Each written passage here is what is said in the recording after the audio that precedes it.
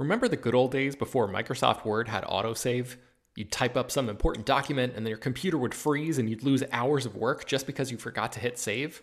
Well, that's what it's like going online without ExpressVPN. Every time you're connected to an unencrypted network, whether it's in an airport, a hotel, a cafe, or anywhere, your online data is not secure. Any person on that same network who knows what they're doing can gain access to your personal data. Bank logins, credit card details, passwords, all the stuff you don't want people seeing. Unfortunately, hacking has become much easier than it used to be. People don't even have to be exceptionally skilled to do it, and there's a lot of money to be made by selling your information on the dark web.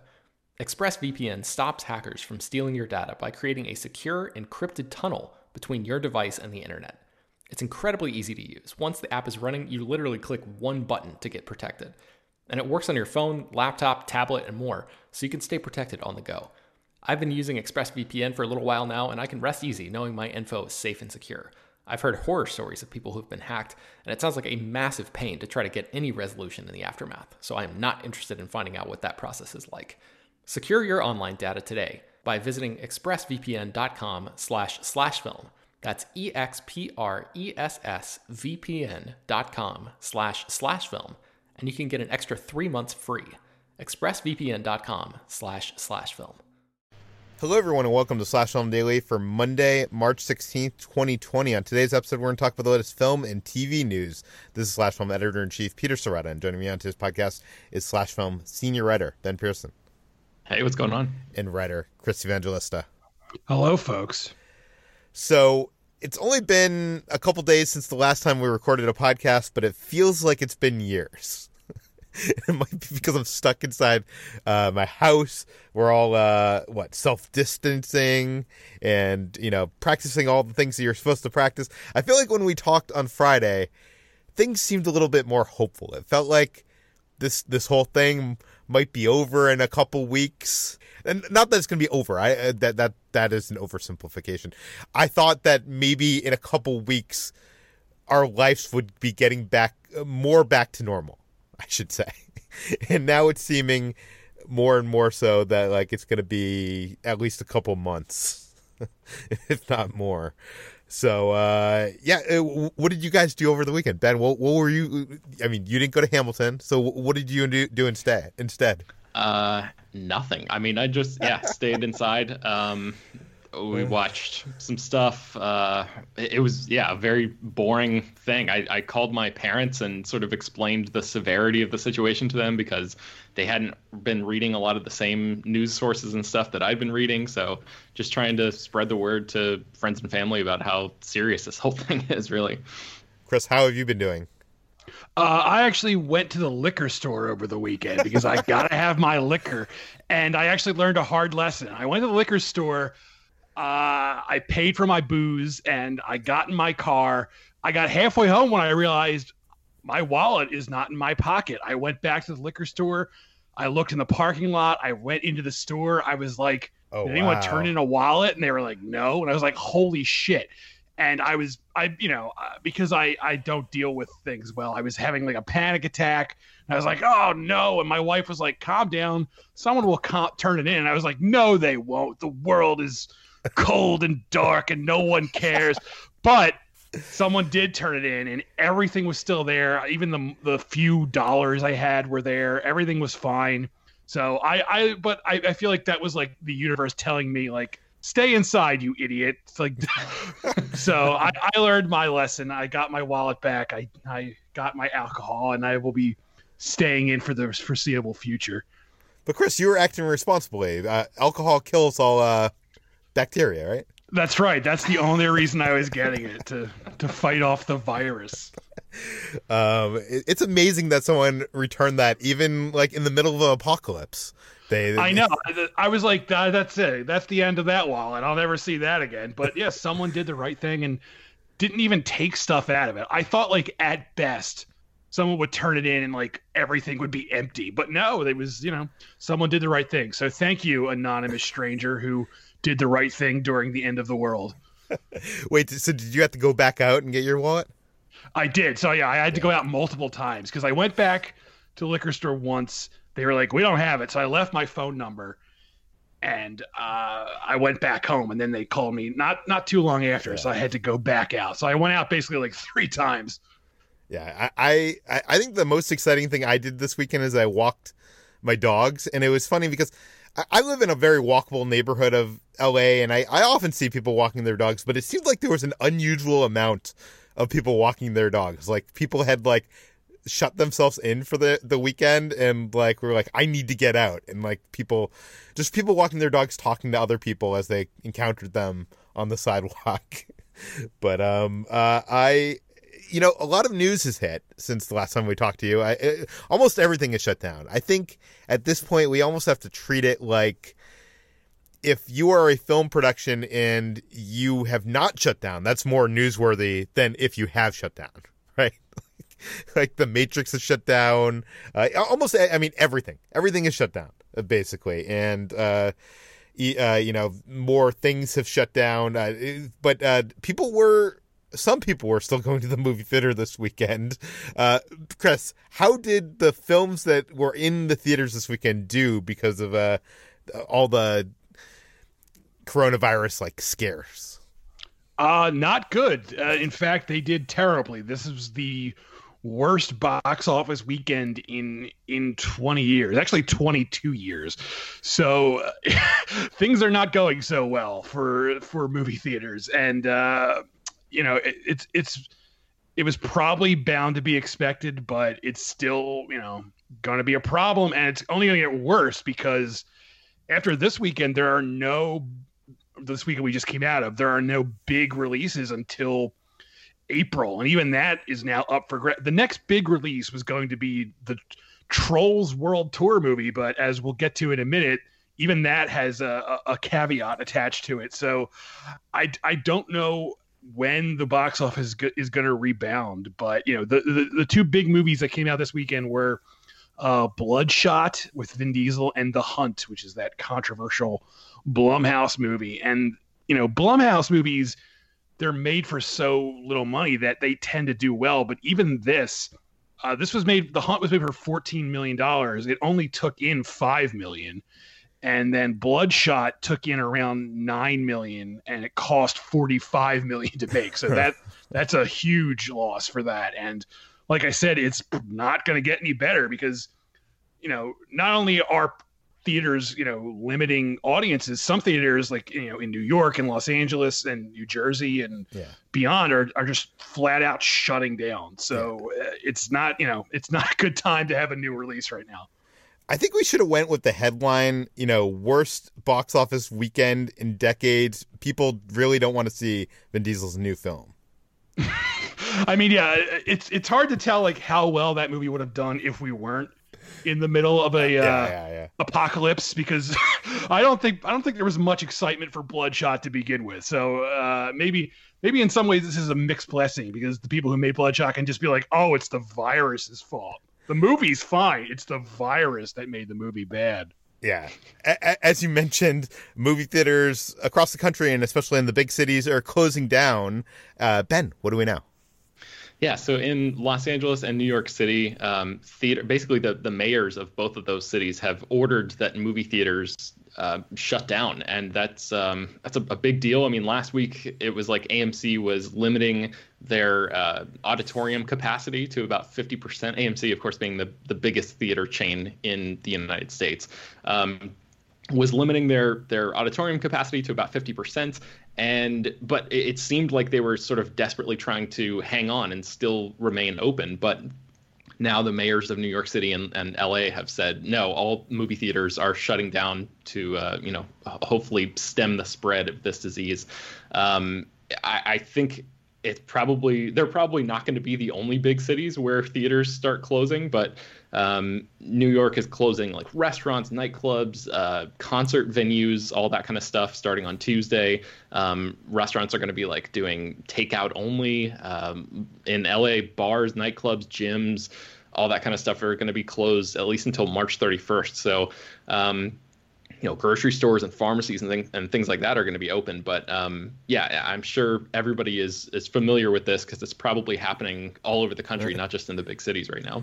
Yeah, in LA, you said restaurants. They're staying open for like takeout and delivery orders for now, which worries me because I do a lot of like ordering out. We do have like a home home chef where we like make some meals that are delivered every week, but I do a lot of ordering out, which is also like worrisome because someone could be coming. It could be not only the people making the food could be unsanitary in some way. I guess that's the case anytime you order food, but the people delivering it could be, have this virus.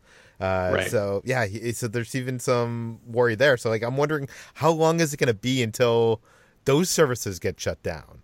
Because I mean, I don't know. But okay, so movie theaters are shut down. Alamo Drafthouse in New York, they shut down their theaters. I tweeted about this on the /Film account because I was getting so many people that work for the Alamo Drafthouse in New York were contacting us, complaining about this because Drafthouse basically is not paying their employees for the next 2 weeks while they're shut down. They're probably going to be shut down longer than that. And at the end of the month, their health care is ending, and they will be paying for Cobra for the next month. After that, they'll be co-paying for Cobra. But like, how are these employees to pay for this? I don't know. I think this is going to be a problem that we're going to be seeing all over the place. I'm not trying to just like point fingers at the Alamo Drafthouse because a lot of businesses are not going to be making money, and it's like, how do you pay the employees? It's a very, very tough situation to be in. And anyways, you mentioned AMC Theaters, Ben, and last week they did limit how many people could book tickets to a theater. It was like a 50% capacity, which, how does that even work out? Like, do they put like automatically put like seats in between the available seats that are not available so that there's some spacing? Or I didn't even look at my AMC. As far as I could tell, they weren't doing that. It was just they were like putting a cap on like the actual number of people that could purchase thing. I don't think they were actually like enforcing spacing between seats in the auditorium. So I guess some insane group of people could have purchased seats and then sat right next to each other like a bunch of weirdos. But I guess that could have happened. Well, now AMC Theaters is taking the limiting to a new level. Chris, tell us about it. Yeah, so AMC Theaters are now capping attendance at 50 people, not 50%, but literally 50 people per screening. And that's, again, in the places where theaters are still open. There are places their theaters aren't even open at all. But if you're, I guess, lucky enough to have a theater still open near you, you'll need to be paying attention to how many people have bought tickets so far, because they're locking it out at 50 people. And this news also comes on the heels that AMC is possibly in a lot of trouble, where they're going to have to sell off some stuff just because of they're losing money here, and it could just get worse as time goes on. Yeah, everything's bad. That's the gist of this episode. Everything is bad right now. Yeah, but at least people can go to the movie theaters, and the 50 people can sit side by side in the theater together like weirdos, as Ben said. But you are right; they don't have the liquid money. That's going to become a problem that we're going to talk about in just a few minutes. But before that, on Friday, it was revealed that Frozen 2 would be available almost immediately on Disney Plus. It was available over this weekend, and also Star Wars: The Rise of Skywalker was made available on iTunes and any place you can buy movies.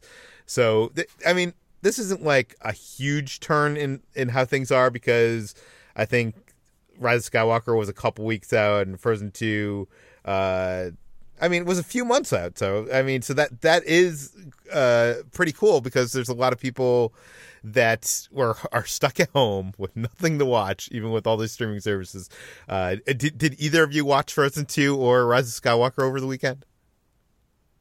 Not me. Not you? No.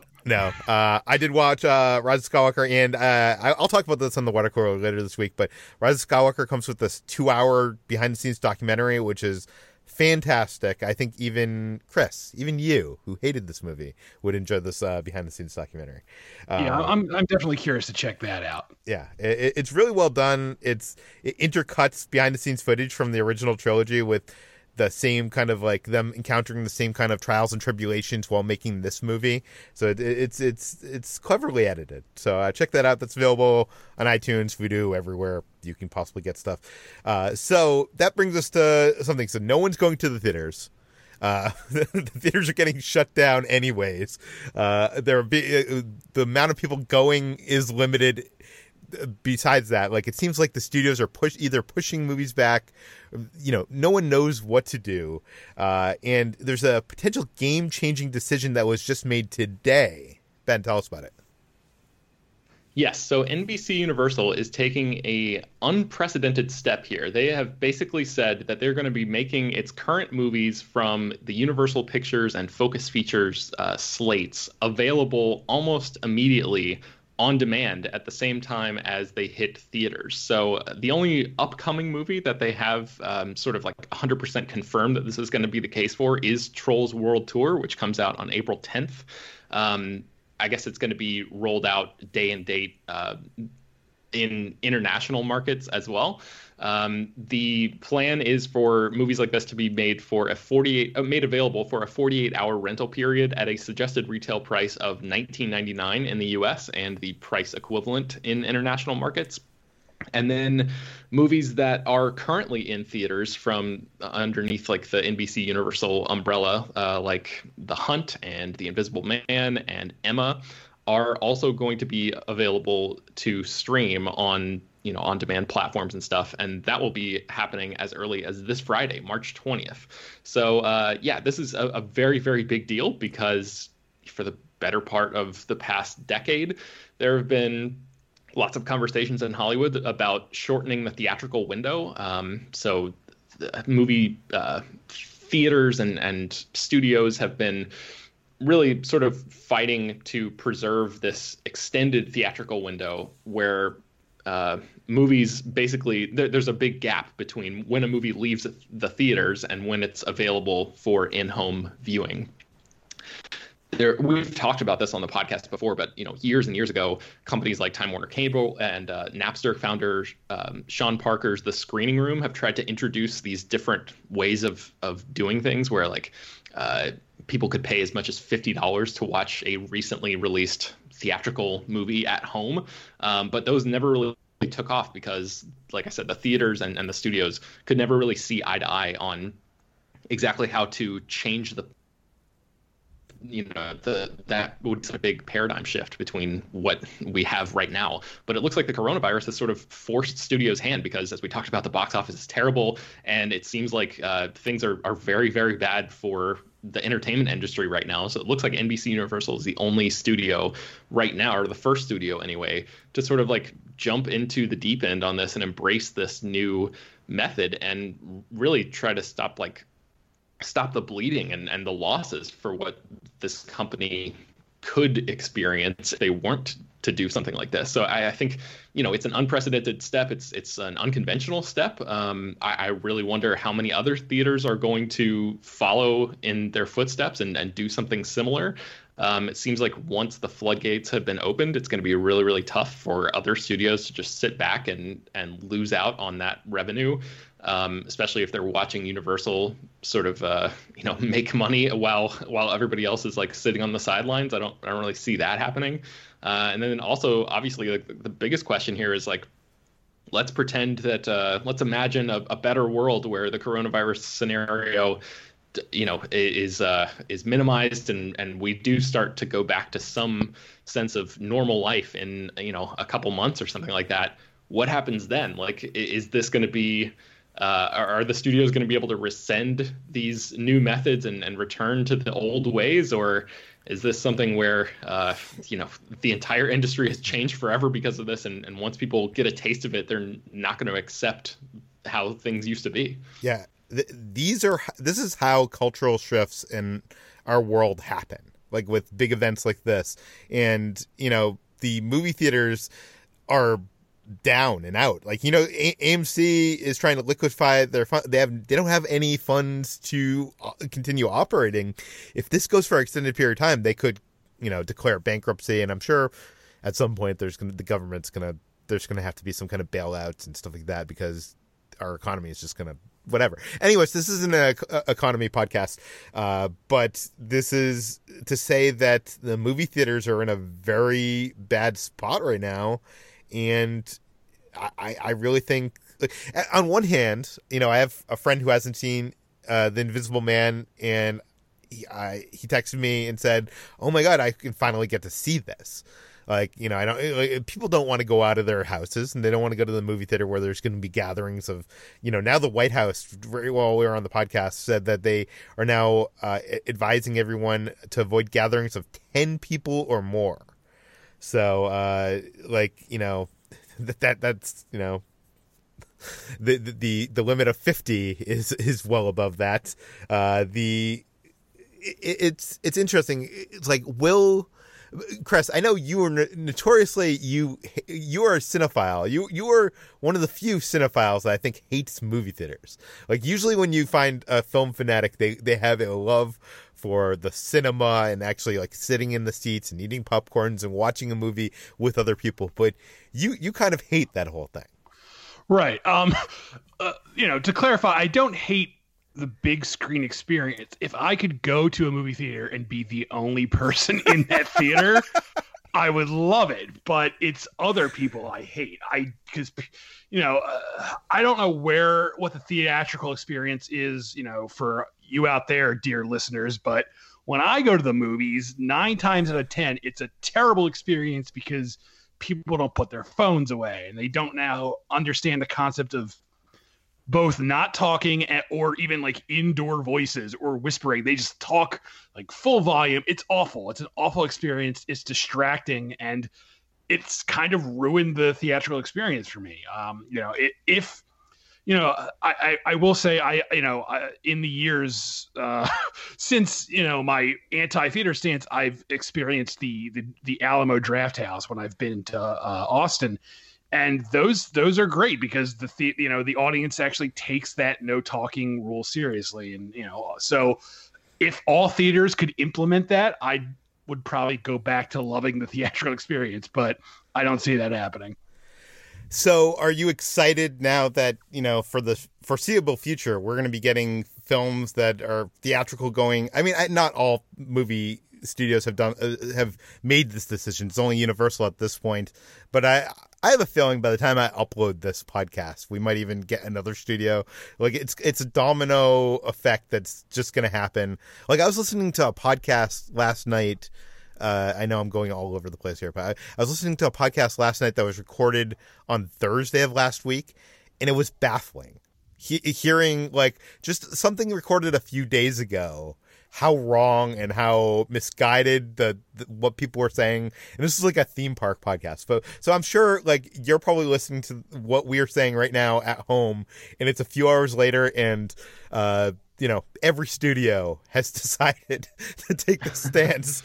But like, does this excite you, or does this at all make you sad that this could be the end of the theatrical experience, Chris? You know, it's tough because, like, you know, from a selfish standpoint, I am fine with this. I'd be fine if I've said this before, if every damn movie came right to, you know, VOD. But at the same time, I also know, you know, the theatrical experience is sacred for some people, and there is, in the right situation, something magical about it. So I would be sad if the theatrical experience vanished completely, but I don't really know what's going to happen here. I feel like this is a Pandora's box situation where once you've opened this gate, it's going to be, you know, it's going to be very hard to close it again. It's going to be very hard to go back. And I know, you know, Universal was like, oh, this is only for these movies, and we're not talking about the future here, but, you know, I don't know what's going to happen with anything. Like, is this our, like, I feel like no one wants to say this, but it's like I had this concern that this is like just the new normal. Like this is what our lives are going to just be like this for forever for now on. And I don't know. I feel like if that happens, movies are like the last thing to worry about. But I don't, I don't know. I don't know where we're going. I just, I hope it all works out in the end. It should be. Oh, Chris, you mentioned something. Sorry, real quick. You mentioned something that I didn't clarify when I was like running down the information here, that the Hollywood Reporter basically says that this simultaneous day and date release plan that NBC Universal has announced is not a blanket policy for the entire 2020 release calendar for that studio, and that decisions regarding other titles and the duration of this policy have not been made yet. So it does seem like something of a fluid situation. It could be something that they pull the plug on relatively soon, but I would guess that they're going to keep this going for a little while, because it seems, unlikely that people are going to be going back to theaters in droves anytime soon. So anyway, I just wanted to make that clear because I didn't mention it earlier. Yeah, I just want to state, because we are, we're trying to joke around, be entertaining, and we're talking about the future of movies like it is an important thing, but people are dying out there, and it's like it is a very serious topic. This is a podcast that's about movies, so anything we've said in the past, anything we're saying in the future, we're trying to keep this about the entertainment industry and like focus on that. So I don't want to seem like that we're being flippant in like being so concerned about the future of a movie theater over our lives or anything like that, because we aren't. Just this is what the topic that we're talking about. Sure. Ben, what do you think? Like, do you think this will be a huge cultural shift in how movies are distributed? I don't know, man. I'm really like. I'm torn about it, because like Chris, I really like the idea of being able to pay a little bit extra and watch a movie at home if you don't have access to, especially for people. I'm lucky enough to be in LA right now, and I have the ArcLight and good theaters near me where my theatrical experience, luckily most of the time, is not anything like the one that Chris described. Sometimes it is. But for people, so many people, this sounds like a pretty good thing. And it's kind of interesting, too, that it's NBC Universal that's making this jump first, because years and years ago, I think it was 2011, they tried to do this experiment with a Brett Ratner movie called Tower Heist, where they released it on demand 3 weeks after its theatrical release, and they were going to charge $60 for it. But the theaters basically revolted and said, we're not going to show this movie at all in theaters if you're only going to put it on demand 3 weeks afterwards. So they had to basically pull the plug on it. But they said at the time something like, this is just a delay in the planned premium home video on demand experiment that we're working on. And that delay happened to take, 9 years, but they are first out of the gate in continuing that mission. And yes, it's under wildly different circumstances now, but I wonder if there is something to the fact that, it seems like they've been backed into a corner, but maybe this is something that Universal kind of wanted. I mean, not that of course they're losing a lot of money in the theatrical experience end of this, but if they've been looking for an excuse to introduce something like this, then, they were presented with a scenario that would allow them to do that. So I really am just curious to see what measures other studios take here. Are other studios going to follow suit but charge more money than what Universal has laid out? I don't know. What do you make of all this, Peter?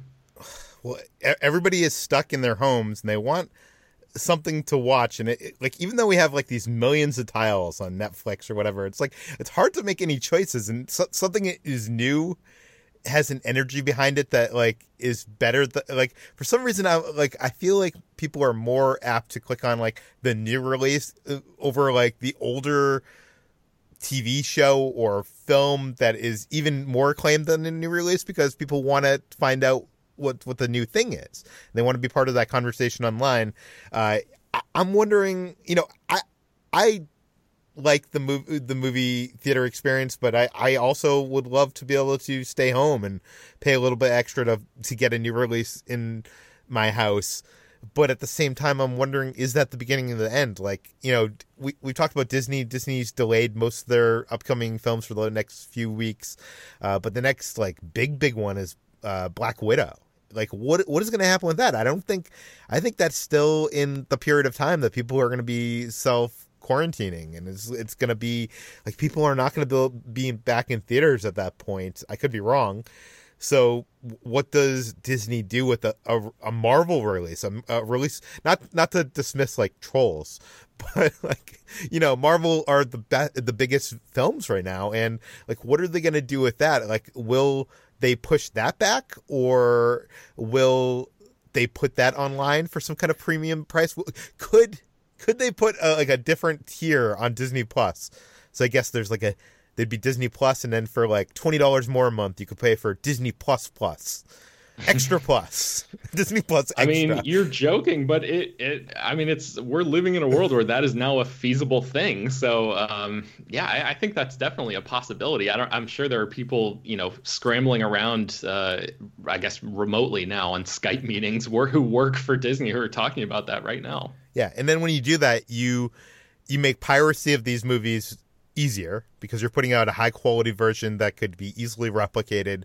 And will studios make as much money in this method than they would theatrically? I mean, theatrically, you know, a movie ticket, what does the average movie ticket cost nowadays? I know it's much less than what we pay in Los Angeles. It's probably like $8. I think it's around $10 or something. Yeah. So, and with that, I think the studio ends up making roughly a little over half, depending on, you know, how many people see it in the first week and stuff like that. So, like, if you were going to see a movie with your significant other, the studio is probably making $10 off you, right? So, and there's probably some fees there. There's some exhibition fees. So it's probably less than that. They're probably making less than $10 on you and your wife or friend going to the movies to see this. Now, if they put Black Widow up on, you know, iTunes or even Disney Plus, and they charge you $20 for it, they're making a significantly a lot more, but actually they're also losing out on the eventual, you know, second cycle of the home release. Mm-hmm. So I'm just wondering, like, I guess my worry with this, my big worry is not that we're going to lose movie theaters. That would be sad. But I think we're going to always have some big screens out there to see the biggest of films.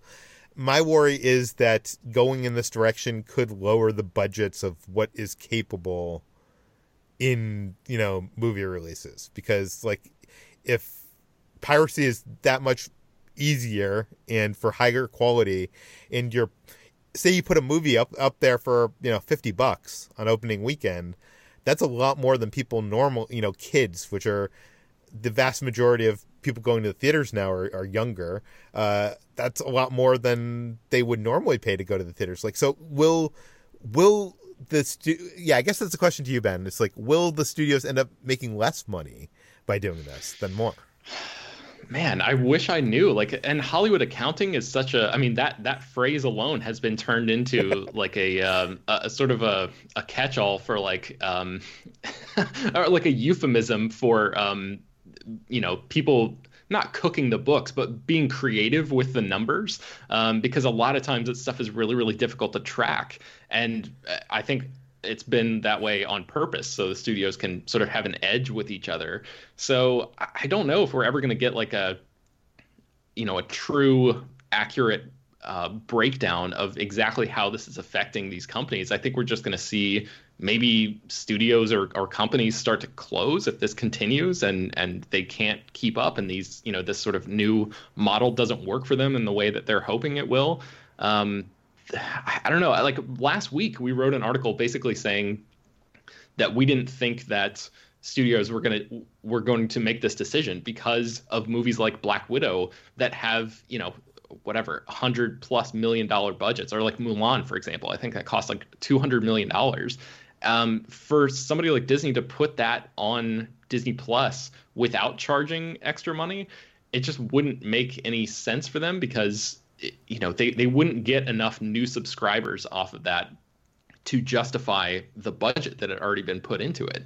So I think they would have to charge a lot more, and I don't know how many people would be interested in paying for that. If they maybe they wouldn't put it on Disney Plus, maybe they would just make those movies available, you know, like NBC Universal is doing right now, where you can pay a premium price for it and then wait a little while and then it goes on Disney Plus. I don't know. There's so many. We're in such like uncharted territory here. It's tough to say how everything is going to play out.